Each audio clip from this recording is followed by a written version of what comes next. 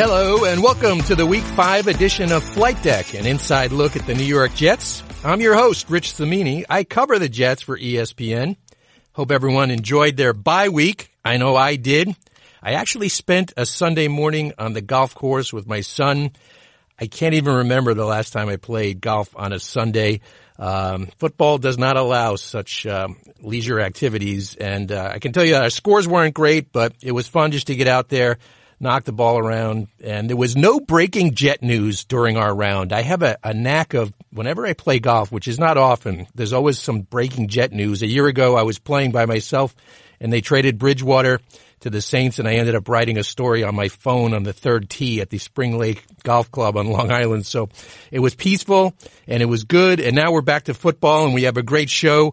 In our second quarter, our guest will be Mike Greenberg, the host of ESPN's Get Up, and a devout Jets fan, and I'm really looking forward to that. In our third quarter, we'll do Twitter mail. And in the fourth quarter, I'm going to do something a little different. I'm going to actually rank my top 5 all-time greatest Jets games that I've covered. But before we get into all that stuff, let's get back to this season. You know the deal. 0-3, the Jets are at Philly this week, and the prevailing storyline this week is going to be Sam Darnold with his mono situation. You know, I think it was his hope and the hope of the team that he'd be ready to play this week. That's what they were shooting for. And then on Monday comes the news that he's only been partially cleared, only for non-contact stuff, no contact drills yet. And so it is a major question mark as the Jets get ready for the Eagles. I'm no doctor, but I've always thought that the Week 5 Eagles scenario was a little bit on the ambitious side. At the time of the diagnosis, I actually wrote that Week 7 against the Patriots seemed more realistic based on people I was talking to. And my gut tells me that he will not play this week. I'm not even sure he's going to play next week against Dallas. So it's a very individual based thing with mono. You just don't know. His spleen is still enlarged, and that's dangerous. So if he takes a hit to the midsection in the worst case scenario, that could be fatal. And so my feeling is if there's even a 1% shred of doubt about his health, you absolutely sit him down. His health and personal well-being is certainly more important than a football game. So I think it's going to be another week of Luke Falk at quarterback, which frankly is kind of a bummer. I was talking to a lot of players after the New England game in the locker room, and they were down about the game and being 0-3, but the one thing they were wrapping their arms around was the fact that they thought there was a good chance that Darnold would be back for the Eagles game, and so that may not be the case, and so I know that's going to send a real down vibe in the locker room. So it'll be up to Adam Gase to try to rally this team a little bit. Looking at the Eagles and Falk, look, I don't want to pick on Luke Falk here, but the fact is he's been the quarterback for 21 complete drives, and he has not registered a single point. Now, when I say complete, I have to qualify that because he entered the game for Trevor Siemian against the Browns, and he completed a drive that ended in a field goal. So, so technically, he led them to 3 points, but in the 21 drives he started and completed, the Jets have not scored with Luke Falk at quarterback, which is absolutely mind-blowing. And you look at this matchup, in a better situation, I think the Jets would actually be very competitive in this game because there are some favorable matchups. The Eagles, you saw it against the Packers. They're becoming kind of a run-oriented team. Howard had 3 rushing touchdowns, and I don't know this for sure, but I think the Jets have a pretty good rushing defense. They haven't been really tested because their first 3 opponents came out and really were just throwing the ball on their secondary. But I think in a smash-mouth line of scrimmage type of game, the Jets would actually hold up pretty well. Now, the one caveat is I don't think C.J. Mosley's going to play this week, but even without him, I think they could win that type of game if the Eagles want to play that way. And when the Eagles throw it, they've been plagued by drops. They lead the league with a league-high 11 dropped passes. The Eagles are banged up at corner. I mean, they are just decimated. They just signed Orlando Skadrick. There's been talk that they're going to trade for Jalen Ramsey. You would think this would be a Robbie Anderson potential breakout game, maybe against those corners. The Eagles are only one of 6 teams to trail by 10 points or more in every game. So you're talking about a team that does suffer some mental lapses. They don't get off to good starts either. So it's a vulnerable team, but I just can't see the Jets winning this game. I just don't think you can press the on button with their offense and expect them to go out and score points. They have scored 1 offensive touchdown in 3 games, and that is historic. They've never started a season that way, and we're talking about some really bad Jet offenses in history. And I also question whether this offensive line has found some sort of magic elixir during the bye week. And the Eagles, even though their pass rush has not been up to par, they still have Fletcher Cox and guys like that. And so I still think the Jet offensive line is going to have some issues. And the Jets, of course, we know are not a fast starting team. They fall behind. That pass rush in Philly will be able to really get fueled up and tee off on the Jets. So I do not see the Jets winning this game. I think it'll be somewhat competitive. And let me just throw out this stat. I don't know what it means, but it's a historical thing. In the all-time series against the Eagles, and this just blows my mind, the Jets are 0-10. They've never beaten the Eagles. I don't think it'll happen on Sunday. That is the end of the first quarter.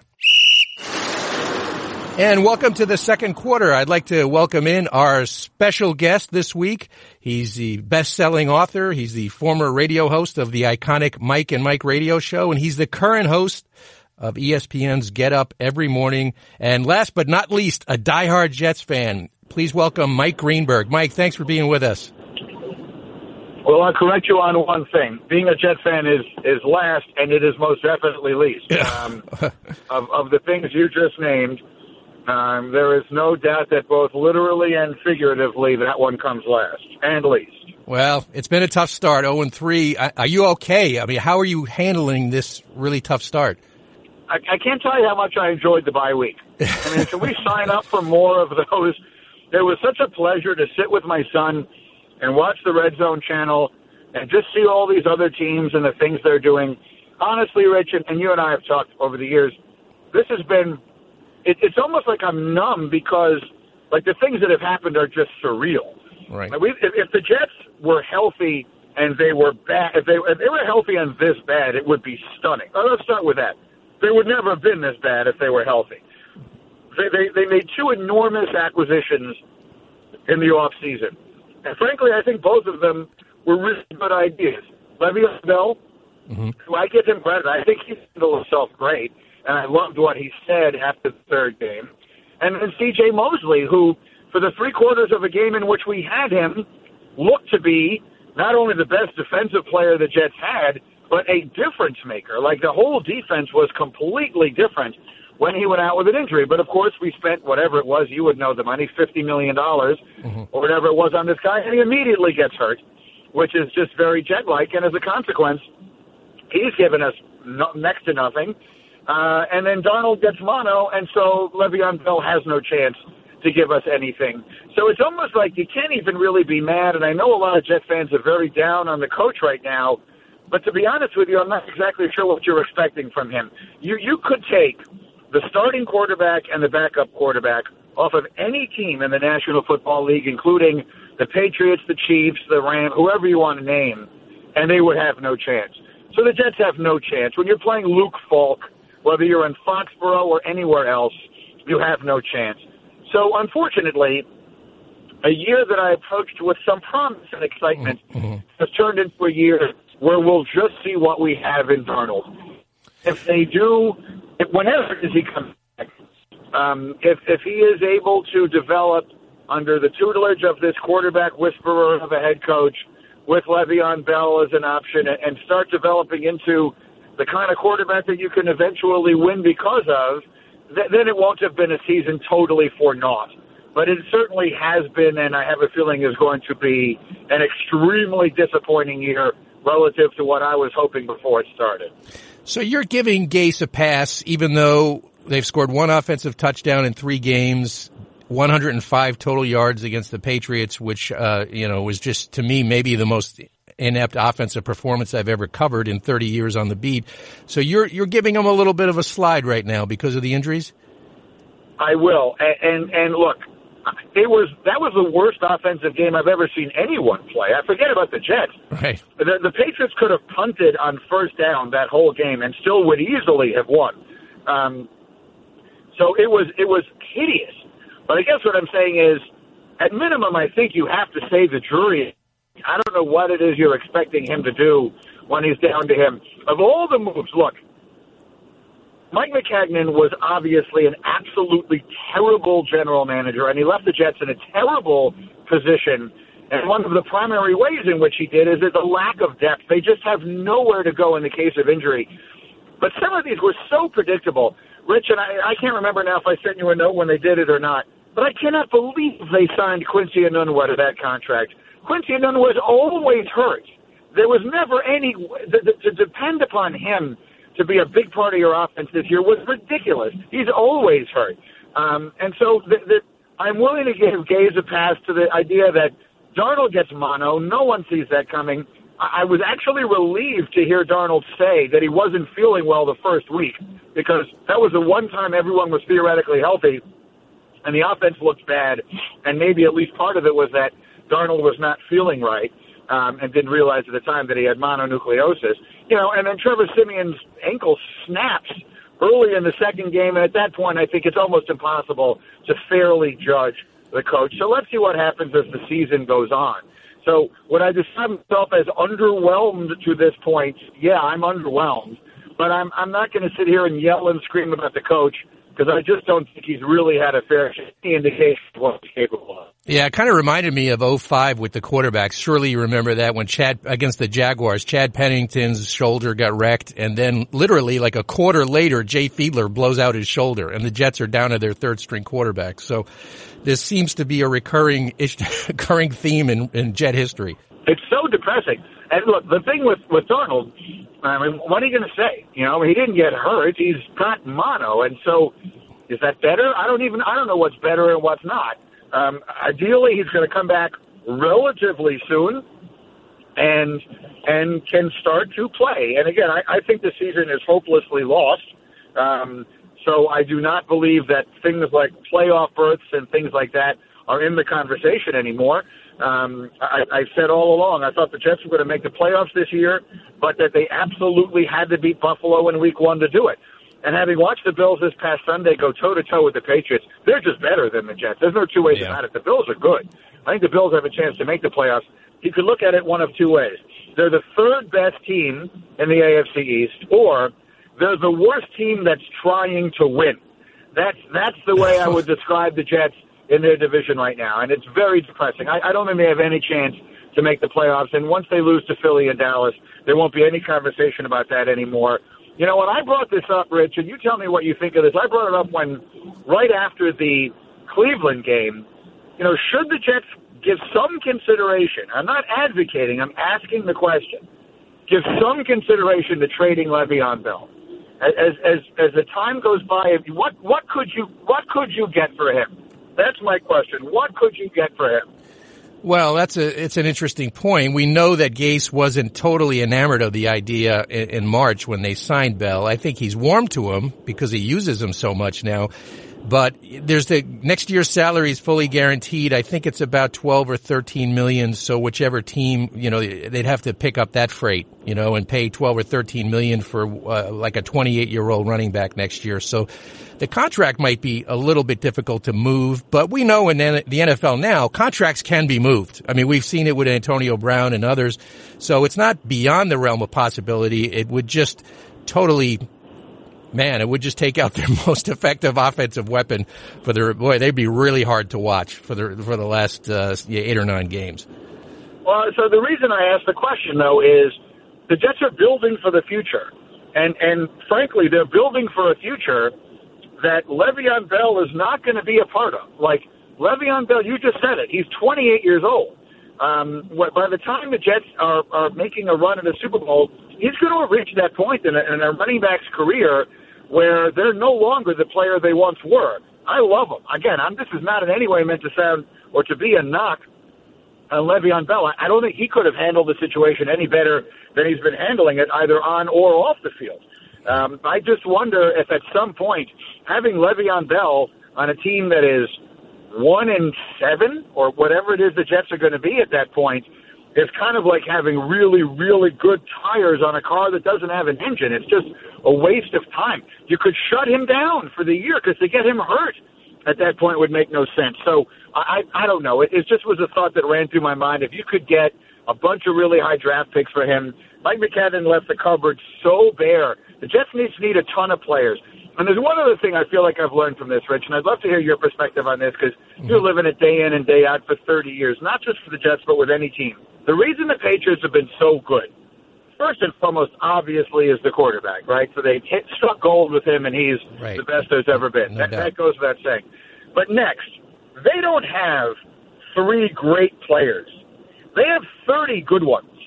And I think that's the way to be a good NFL team. With as much injury as there is and everything else, you spend all this money on C.J. Mosley, and as great as he is, he's not doing you any good when he gets hurt week 1.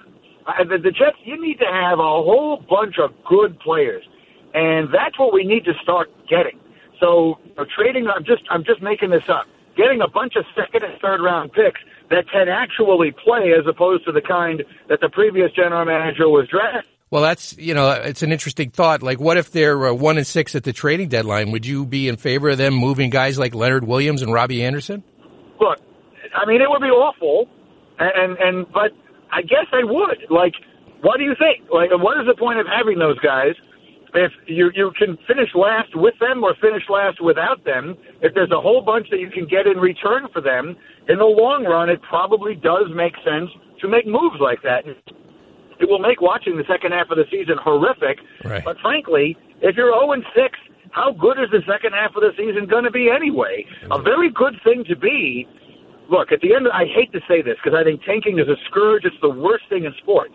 But if you have a very high draft pick in a year where there are teams that want quarterbacks and you don't need one, then that's a very valuable thing to be because you can trade that pick for a bunch of guys and a bunch of picks and a bunch of good stuff.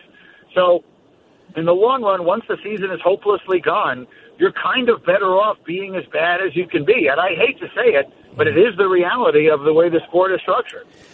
So, Greeny, I'd like to walk it back about 30 or 40 years and just, I'm really curious to know how you became such a passionate Jet fan. We knew you grew up in New York. You graduated from Stuyvesant High right here in the city. But where did it begin? How did it begin? I came by it, honestly, Rich, in the household in which I was raised in Greenwich Village in Lower Manhattan. Sports was the currency of every conversation. Both of my parents were passionate sports fans, crazy sports fans, and in particular of the Jets. I have often said, only half jokingly, that my mother would have left my father for Joe Namath, and my father would have applauded that. We were not a religious household, but we believed in Joe Namath, and his greatness was just a little bit before my time. So I was raised, we had season tickets all the way upstairs in Shea Stadium, and I would go with my dad every week to the Jet games. And my father always said a real fan stays to the very end, no matter how bad the team is and how bad the game is. So I sat through a lot in the 70s, a really terrible Jets football, with watching guys like Carl Barzilowskis and Al Woodall and Richard Castor. And then ultimately, they got Todd, and they had a couple of good years there. The early 80s, the 81 Jets remain my favorite team in the history of sports. Because they were the first team that ever made the playoffs in my conscious lifetime. That was the year they lost to Buffalo on the interception that Todd threw at the very end of the game. But I loved that team with Klecko and Gastineau and all of those guys, and that offensive line, Marvin Powell and Chris Ward. And then the next year when they made the run to the AFC Championship game, where they ultimately lost in the A.J. Dewey game where the Dolphins watered down the field intentionally, my everlasting memory of that was when that playoff run got started. And for those who are listening to us who don't know this, that was a strike year. So they played an additional playoff game. So the Jets won 2 playoff games before they went to Miami. They went to Cincinnati, and Freeman McNeil went crazy and had a huge day, and they won that game. And then they went to Los Angeles to play the Raiders, and Lance Mellor intercepted Jim Plunkett twice in the fourth quarter, and they won that game. So when the Jets made that run, we were a very superstitious family. So there's a restaurant called Pete's Tavern on Irving Place in the city that we liked. And when the Jets started making a run through the playoffs, we decided it was good luck that we were eating there because we ate there after one good game. So we ate there every night. My family literally ate there and ordered the same thing every night through that entire playoff run. I had spaghetti with sausages. I was 15 years old from Pete's Tavern literally every night while the Jets went on that playoff run. So that was where it began, and you know, you never lose that. And it has caused me an enormous amount of angst, but I am proud to say that I've passed it on to my kids. I wanted to name my son, my wife Stacy and I had a dispute. I wanted to name my son Chad Lavernius Greenberg at the time that he was born in 2002. Right. His name is Steven because I was outvoted on that one 1-1. You're right. But both he and my daughter Nikki are big fans of the Jets, and you know, we watch the games together for better or worse. And lately it's been a lot of worse, but someday it's going to be for the better. I just want to have some fun here for a second. I want to do a Jet-related word association. So I'm going to say a name or something, and you just say the first thing that pops into your head, if you don't mind. Right? I think this will be kind of fun to do here. So I'll be drawing stuff from all different eras. So just whatever pops into Mike Greenberg's head, just fire it away. Ready? Okay. All right, we're going to go Tim Tebow. Well, you don't want just want one word, right? You want me to give you a whole thought? Give me a thought. That was a terribly thought-out decision by the Jets and a terrible move. And honestly, I feel bad for Tim Tebow. The Jets acquired Tim Tebow for a variety of reasons. You were inside this more than I was. Maybe Rex wanted to run some more Wildcat. I will always believe it's because the owner was enamored of star quarterbacks and liked the idea of Tebow and sort of liked a lot of the things that Tebow stands for. But whatever it is, Tim Tebow was coming off a year where, for better or worse in Denver, he won a lot of games. We saw it with our own eyes, right? Mm-hmm. I would like to have seen him to get a chance to play quarterback, and the Jets brought him in with no intention of doing that whatsoever. They fattened him up like a Christmas goose and turned him into a personal punt protector, which isn't even a thing. That doesn't even exist. They gave him a position on a football team that does not exist. And I think it ruined whatever chance he ever had of playing again. So I kind of have always felt bad for him, and I've gotten to know him over the years. He works at ESPN now, and I think he's a very good guy. And so I thought that was ill-conceived and made no sense. I don't think it did Mark Sanchez any favors either. So in every conceivable way, I think that the Tebow thing was a huge mistake for the Jets. Yeah, you're right about Woody Johnson. I think he was smitten with the idea of Tebow and what he stood for. And also, if you remember, the Giants were coming off a Super Bowl, and I think the Jets were looking to make a little bit of a splash. And they splashed all right, you know. But, all right, let me get back to the thing. Okay, so we got Tebow. Next one, Midnight Miracle. The Midnight Miracle was a great game. And that, you know, it harkens back when you look at how terrible the Jets and the Dolphins are now. It harkens back to a time when that was the greatest rivalry ever. Like the Jets and Dolphins, I'll give you my favorite Jet-Dolphin game. If you're asking me the first thing that comes to my mind. Right. The year that I mentioned before, which was the 81 Jets, the best win that year. What year did you start covering the Jets, Rich? 89, Joe Walton's last year. Okay, so this is before your time. Yeah. But you may remember the game. Jerome Barkham caught a touchdown to beat the Dolphins 16-15 that year, and that's when the Dolphins were really good. That was pre-Marino, but that was the Woodley Dolphins that went to the Super Bowl either the year before or something like that. They were a good team, and it was an arch rivalry, and the Jets beat them, and I still consider that one of my 2 or 3 favorite wins the Jets have ever had. So it reminds you that the Jets-Dolphins was, and maybe someday will be again, as good a rivalry as the old AFL ever produced. And I hope that it sort of comes back to that, because the Jets-Dolphins this year will be probably a competition for the first pick in the draft, and that's a pretty depressing state of affairs. Yeah, they actually could be 0-7. Both teams could be 0-7 going into that game. Okay, Belichick. You know, the HC of the NYJ thing. Look, I've sort of made peace with that over the years. Like, I feel like there was just a lot going on then, and you were there, I wasn't. So, you know, I think people sometimes, because I associate myself as a Jet fan, and I've been very open about that over the many years I did Mike and Mike and all of that, that people think I have some insight into what's going on up there, like I cover the team, and I really don't. So I don't really know that I'll ever fully understand all the stuff that was going on, but obviously that was after Leon Hess died. The ownership situation was in a state of flux. that was uncertain. It felt somewhat unstable. I think that the relationship between Belichick and Parcells was tenuous, to say the least. I've heard unbelievable stories about that from Keyshawn Johnson, who was on the team, among others, at the time that this was happening. So I've come to terms with that. Like, it's impossible to be a Jet fan and not think to yourself, that should be us. You know, that should have happened to us. But and part of you wants to hate Belichick for it. But I've sort of over the years come to terms with understanding why he did what he did. And, you know, while I have never and will never root for his team to win a football game, I think if you don't admire what he's accomplished up there, then you just don't admire greatness in sports.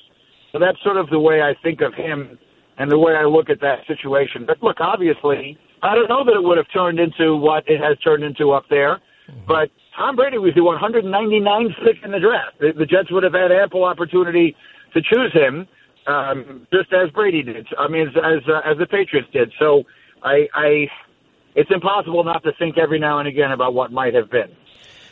Christian Hackenberg. That's a perfect example of. I mean, that's one of the worst draft picks in history, right? Yes, I mean, that could be documented. Not just Jet history. I mean, like the history of any sport. They took a quarterback. They traded up to get him, right? They traded up in the second round to take a quarterback who they were afraid to put in the games in the preseason. He wasn't good enough to play an exhibition game. And when last seen, I think he wasn't good enough to play in an experimental league whose name I don't even remember, that doesn't exist anymore. Yes, correct. Like, he literally couldn't play at all. And he is the perfect symbol of Mike Maccagnan's just total incompetence as the general manager of the Jets. And it's so that's the worst. I mean, that is as bad a draft pick, about as bad a draft pick as has ever been. Because if you look back over the history of other bad picks, particularly those the Jets have made, injury has played a significant role in some of them. Like, there was no injury in this. Christian Hackenberg just couldn't play. Right. And the Jets general manager traded up to take him in the second round. Yeah, actually, I don't think they traded up, but I don't think that I don't think that lessens the pain any, and because he was like a middle of the second round pick, and for him to not even play one NFL down is just beyond comprehension. I mean, it's one for the ages. My bad, but the point remains. Yeah. No, absolutely. All right, let me end with this one. Butt fumble. Well, you know, I work with Mark Sanchez now. He's a very good guy. He is a good guy. You covered him. You know, he's a man. Yeah. And it's a shame that certainly everywhere outside of Jet country, that's what he's best known for. And I understand that. But I think it is worth pointing out that Mark Sanchez won as the starting quarterback and was not exclusively carried to, but actually won some of the most significant games in Jets history. Like, we don't have that many great wins. So what we do have is we beat Peyton Manning in Indianapolis in what parenthetically proved to be his last ever game in Indianapolis. We beat Tom Brady in Foxborough to go to the AFC Championship game. Mark Sanchez did that. I saw it. Well, I watched it with my own eyes. And he played well in those games. Yes, those were teams that were led by their defense. And yes, they ground. He made some big plays. He made that throw to Braylon Edwards to set up the field goal that won the game against the Colts. He made big plays in a game against what did we win that game in New England? 28-21, right? We scored 28 points. Yeah. Like, he played well. So Sanchez, I think, deserves to be remembered a little better than he is by Jet fans. I understand that he will always be remembered by everybody else for the butt fumble, but I think he deserves to be remembered a little more fondly and with a little more respect than that by fans of the Jets. I really do. He won 4 road playoff games for the Jets, and there's not too many quarterbacks in Jet history that have accomplished more than that, just taking that at its face value. He's not the best Jet quarterback since Namath, But he did win more playoff games than any Jet quarterback since Namath, and that has to count for something. Yeah, he played well in all those playoff games too. And if the defense had showed up in the Pittsburgh championship game, Mark Sanchez could have been a Super Bowl quarterback. I mean, it wasn't his fault. Absolutely. It wasn't his fault they were down. What were they down, like 20 points at halftime or something like that? Certainly was not his fault in that case. So I didn't mean to me, that game will always be the Jets. The week before was our Super Bowl. Going to Foxborough after what had happened that season. What was the score? Like 45-3 or whatever the Monday night game was that season, where they just got shellacked and embarrassed. That was the Jets Super Bowl. And beating the Patriots. Look, I'm not old enough to have seen Super Bowl III. So in my lifetime, beating Brady and Belichick in Foxborough in a playoff game is the single best win the Jets have had. That is the number one best win the Jets have had in my lifetime. So the quarterback of that team deserves to be remembered more fondly than I think Sanchez generally is remembered. Without question, that is the number one post-Super Bowl III win. I don't think there's any doubt about that. And I didn't mean to cut. I brought up some old wounds here, Mike. So I brought up some stuff, but I appreciate the emotion. I could just feel the passion coming through. And, you bleed it, man. You totally bleed it. Well, here's the thing. Like I've dedicated my entire life, essentially, professionally speaking, to covering sports. And it's because of my family, first and foremost. It is sport. Those of us who are sports fans, I shouldn't say this as though it's a blanket statement. At least for me, it's about family. It's about the fact that I grew up with this stuff, and this is what we talked about, and this is what we thought about and worried about. And my dad, who loved the Jets, he's no longer with us. And my biggest regrets in life is that I will never get a chance to do something I always have said I wanted to do, which was sit next to my father and watch the Jets play in the Super Bowl. I never got to do it. And it's a shame. So this stuff it's not about the Jets. It's not about the team. It's not about the franchise. It's about me. It's about us. It's about our lives and the role that being a fan of this team has played in that. And there's no question that the Jets are, more than anything else, the reason that I, chose to go into covering sports for my career. That's what sort of shaped me as a fan into being interested enough in this stuff to actually do it for a living every single day. That and the Knicks. I was also a big fan of the Knicks, and don't get me started on that one. Oh, that's it. Because that's a whole other set of problems. Mm-hmm. So this stuff matters. It matters in ways that, I wrote a book called Why My Wife Thinks I'm an Idiot, and in that book, I wrote that the beauty of sports, to explain the beauty of sports, is that there is nothing in the world better than investing everything into something that means nothing. And that's sort of what it's like, I think, to be a fan of sports. This stuff doesn't actually impact my life in any way. I have a healthy family and a good job, and all is fine. And yet it means everything. And that's, I think that's why those of us who love this stuff love it. Mm-hmm. Well, I think you speak for many Jet fans, and hopefully someday, maybe not too far in the future, you get to sit at the Super Bowl with your son watching the Jets play. And, that would be quite a moment. That would be the pinnacle, I guess. I hope. Yeah, I'm hoping for it. I'm not counting on it, but I'm hoping for it. Yeah, I hope, the way the Jets are going now, you might be sitting with your grandkids, and your son at the Super Bowl. We could put together a whole. There are a lot of generations of my family that have not yet been born that will be watching the Jets the next time they play in the Super Bowl. It's so depressing. It's kind of hard to put into words. Well, you do a great job of it, and I know Jet fans appreciate it, and I appreciate you coming on, Mike. This really, really thank you so much, and good luck the rest of the way this season. Hopefully they'll bring you some joy, and if not, we'll be talking about them come draft time. Take care, Rich. And welcome back. This is The Blind Side, where you guys could blindside me with some questions on Twitter. A good bunch of questions I picked out this week. A lot of Jet fans are looking for answers. And let's start off with at Alessandro B1187. With a backup quarterback and a great running back, in the studies into how much more play action than straight dropbacks are more effective, why are the Jets only running play action about 3 times per game?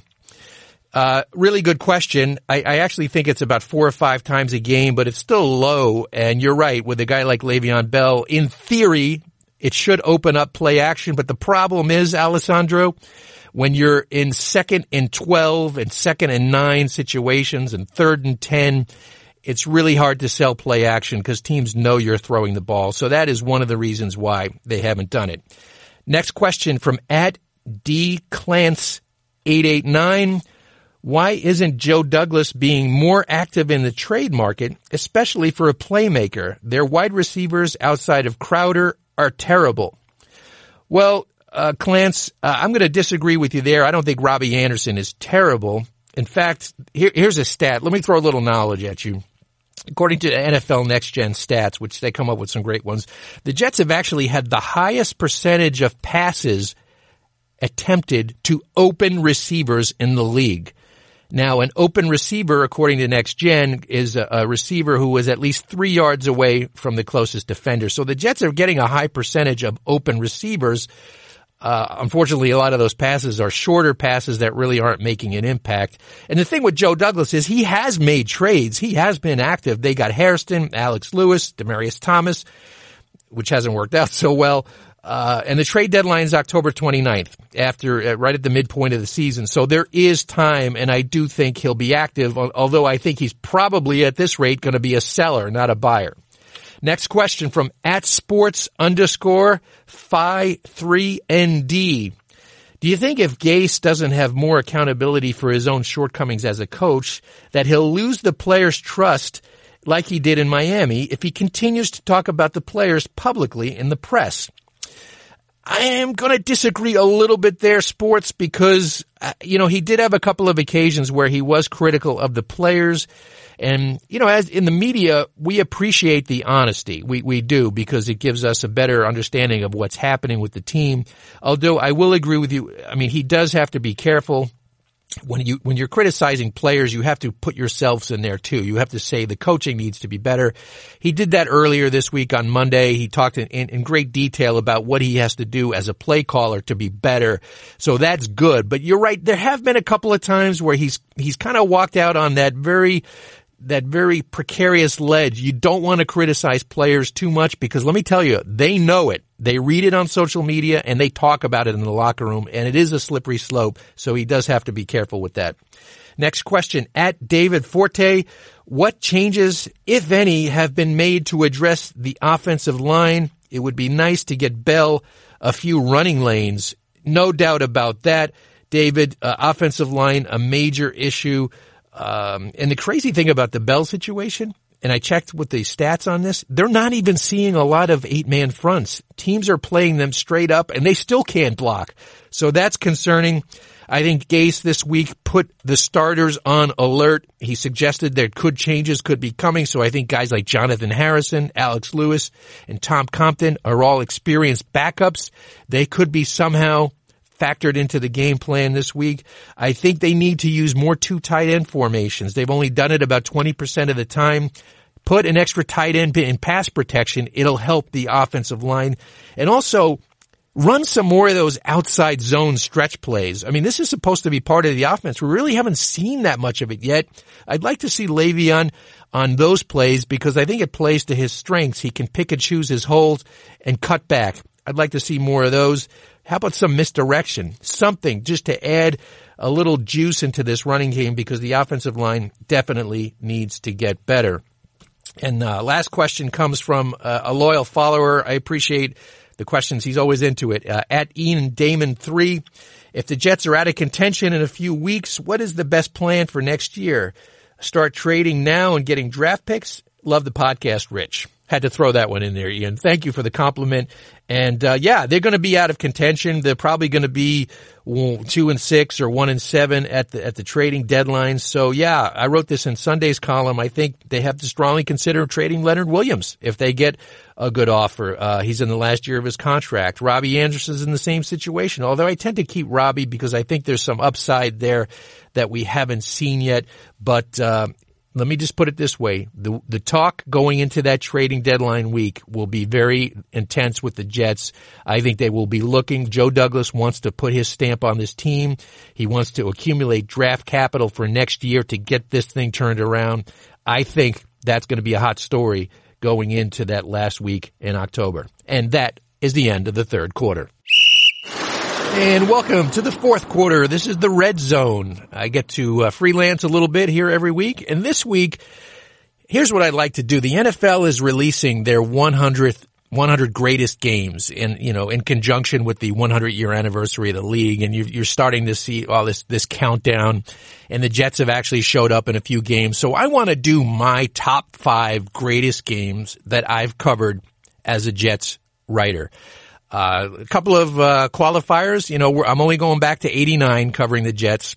And also, my list may be a little different than your routine list because I'm making my picks based on some personal thoughts, and I'm looking at it through the eyes of a reporter. So it may be a little bit different than what you have in mind, but bear with me. Here are my top 5 great. And when I say greatest, I'm focusing on the positives. There are certainly a number of very memorable Jet games that I'm not going to include in this list. You know what they are. Fake spike, games like that, the butt fumble. I'm not going to go there. They are certainly memorable. I'm going to do a victory type game. So these are my top 5 greatest Jet games. At number 5, the 2009 wild card game at San Diego. Darrelle Revis was magnificent in that game. The Jets pull off the road upset with Mark Sanchez at quarterback. Just remember how they stopped LaDainian Tomlinson in that game. Did not think they would win that game. And the thing that I remember about that, Brian Schottenheimer was the offensive coordinator. His father, Marty, of course, was a longtime coach in San Diego, got fired unceremoniously. And so after the game, Rex Ryan gave the game ball to Brian Schottenheimer in honor of his dad. And Brian got choked up, really got choked up after the game. I know that meant so much to him. So that's my number 5 game. Like I said, I'm going to have some personal reflections on some of these games. Number 4. 1998 at Buffalo, the Jets clinched the division title, their first title division championship since the merger in 1970. It was Parcells and Vinny and Curtis Martin. And the one snapshot I have from that game was actually what happened after the game. I walked in the locker room and I saw Mo Lewis standing on a table. It looked like he was partying at a dance club. He was dancing on a table. He was wearing a division championship cap, and he just had the biggest smile on his face. And to me, it was symbolic because for years, Mo Lewis was kind of the symbol of the down years. He was always a sourpuss, during the Kotite years. The losing really got to him and it really embittered him. He was not a fun person to be around. And then to walk into that room and just see the absolute joy in his face was really something that I'll always remember. And so that's why it's my number 4 game. My number 3 game is actually probably on the top of a lot of people's lists. This is a game that Mike Greenberg referred to in our conversation. The Jets win at New England in the 2010 playoffs. Only 6 weeks earlier, they got smacked 45-3. They go up to Foxborough. They're a 9.5-point underdog, and they just played out of their mind. Everybody played a great game. But the thing I'll always take away was the night before the game, it got out on social media that Dennis Byrd had flown in from Oklahoma. Of course, Dennis, with the broken neck in 1992, really had been reclusive for many years, but he decided to make a public appearance. He spoke to the team the night before the game, gave this really inspirational speech. They brought out his jersey for the coin toss, the jersey that was cut off his body when he broke his neck in that game in 92. They hung it in the locker room. It was really, really emotional. And I remember I called Dennis in his hotel room the morning of the game, and we talked and we agreed to meet in one of the luxury boxes at Gillette Stadium. So I got there really early for the game. I sat with Dennis for about 20 minutes before the game, and he was telling me about his speech. He was actually showing me his bullet points on his BlackBerry about what he told the team. And then he was summoned to the press box to talk to the media. And we had to walk about 150 feet from his box to the press box. And I'll never forget this. He asked me if I could guide him. He still wasn't walking great, and he put his hand on my left shoulder, and we walked that distance into the press box, and I was kind of his guide, and it really sent chills down my spine. And they played an awesome, the Jets played an awesome, inspired game, and it really is, like Greeny said, their biggest win since Super Bowl III. Number 2, the Midnight Miracle in the 2000 season. Crazy. They're down 30-7 with 12 seconds left in the third quarter. Testaverde played unbelievable, 4 TD passes in the fourth quarter. And I think I gained a lot of gray hairs that night because I was working for the Daily News, and I rewrote my story about 4 or 5 times and filed it about 1:15 a.m. when the game ended. And I was happy on a personal level for Jumbo Elliott, who made that unbelievably improbable catch. I don't know if many people know this. I actually went to high school with Jumbo. We grew up in the same town. We were in the Boy Scouts together, and it really was heartwarming to see someone from my town, do something like that, and he'll always be remembered for that. And my number 1 greatest game, and maybe some people have forgotten about this game, but like I said, this is a personal thing for me. 1992, Week 14 at Buffalo. The Jets were terrible. They were 3-9. They had close to 10 starters out for the game. They were, and I looked this up, they were a 17.5-point underdog that day, and they were facing the Bills of Kelly, Reed, Thomas, and Bruce Smith. It was a meaningless game on paper for the Jets, but it happened a week after the Dennis Byrd injury, and the team was utterly demoralized. Your season sucks, your team sucks, and your player is in the hospital paralyzed. But the night before the game, word got out that Dennis had moved his big toe in the hospital, and it just sent a surge of electricity through the team. They played an unbelievably inspired game. They won 24-17. And after the game, I walked into the locker room, and they had a conference call. They put players on the call, and they talked to Dennis in his hospital room in New York. It was really a touching scene. And I'll never forget, I went up to a tight end after the game named Mark Boyer, who was basically a no-name tight end. And I said, Mark, you guys, nobody gave you a chance. I go, you guys were 17-point underdogs in this game. What do you think? And he gave me a quote that I'll never forget. He said, you can't put a point spread on the human spirit. And that always stuck with me all these years later. And that whole scene of a team that had no shot to win that game, winning that game for their teammate who was in the hospital paralyzed, was really something that always stuck with me. So that's why it may not be your number 1 game, but is certainly my number 1 greatest game that I ever covered. And that's a wrap for this week's podcast, The Flight Deck. I want to thank our special guest, Mike Greenberg, for popping in and sharing some of his strong opinions and deep passion on the Jets and what they're going through this year. Please subscribe to Flight Deck. You can get it wherever podcasts are found. I really appreciate the support. We'll have great guests and good stuff coming up throughout the year. And just remember, when in doubt, don't punt, go for it.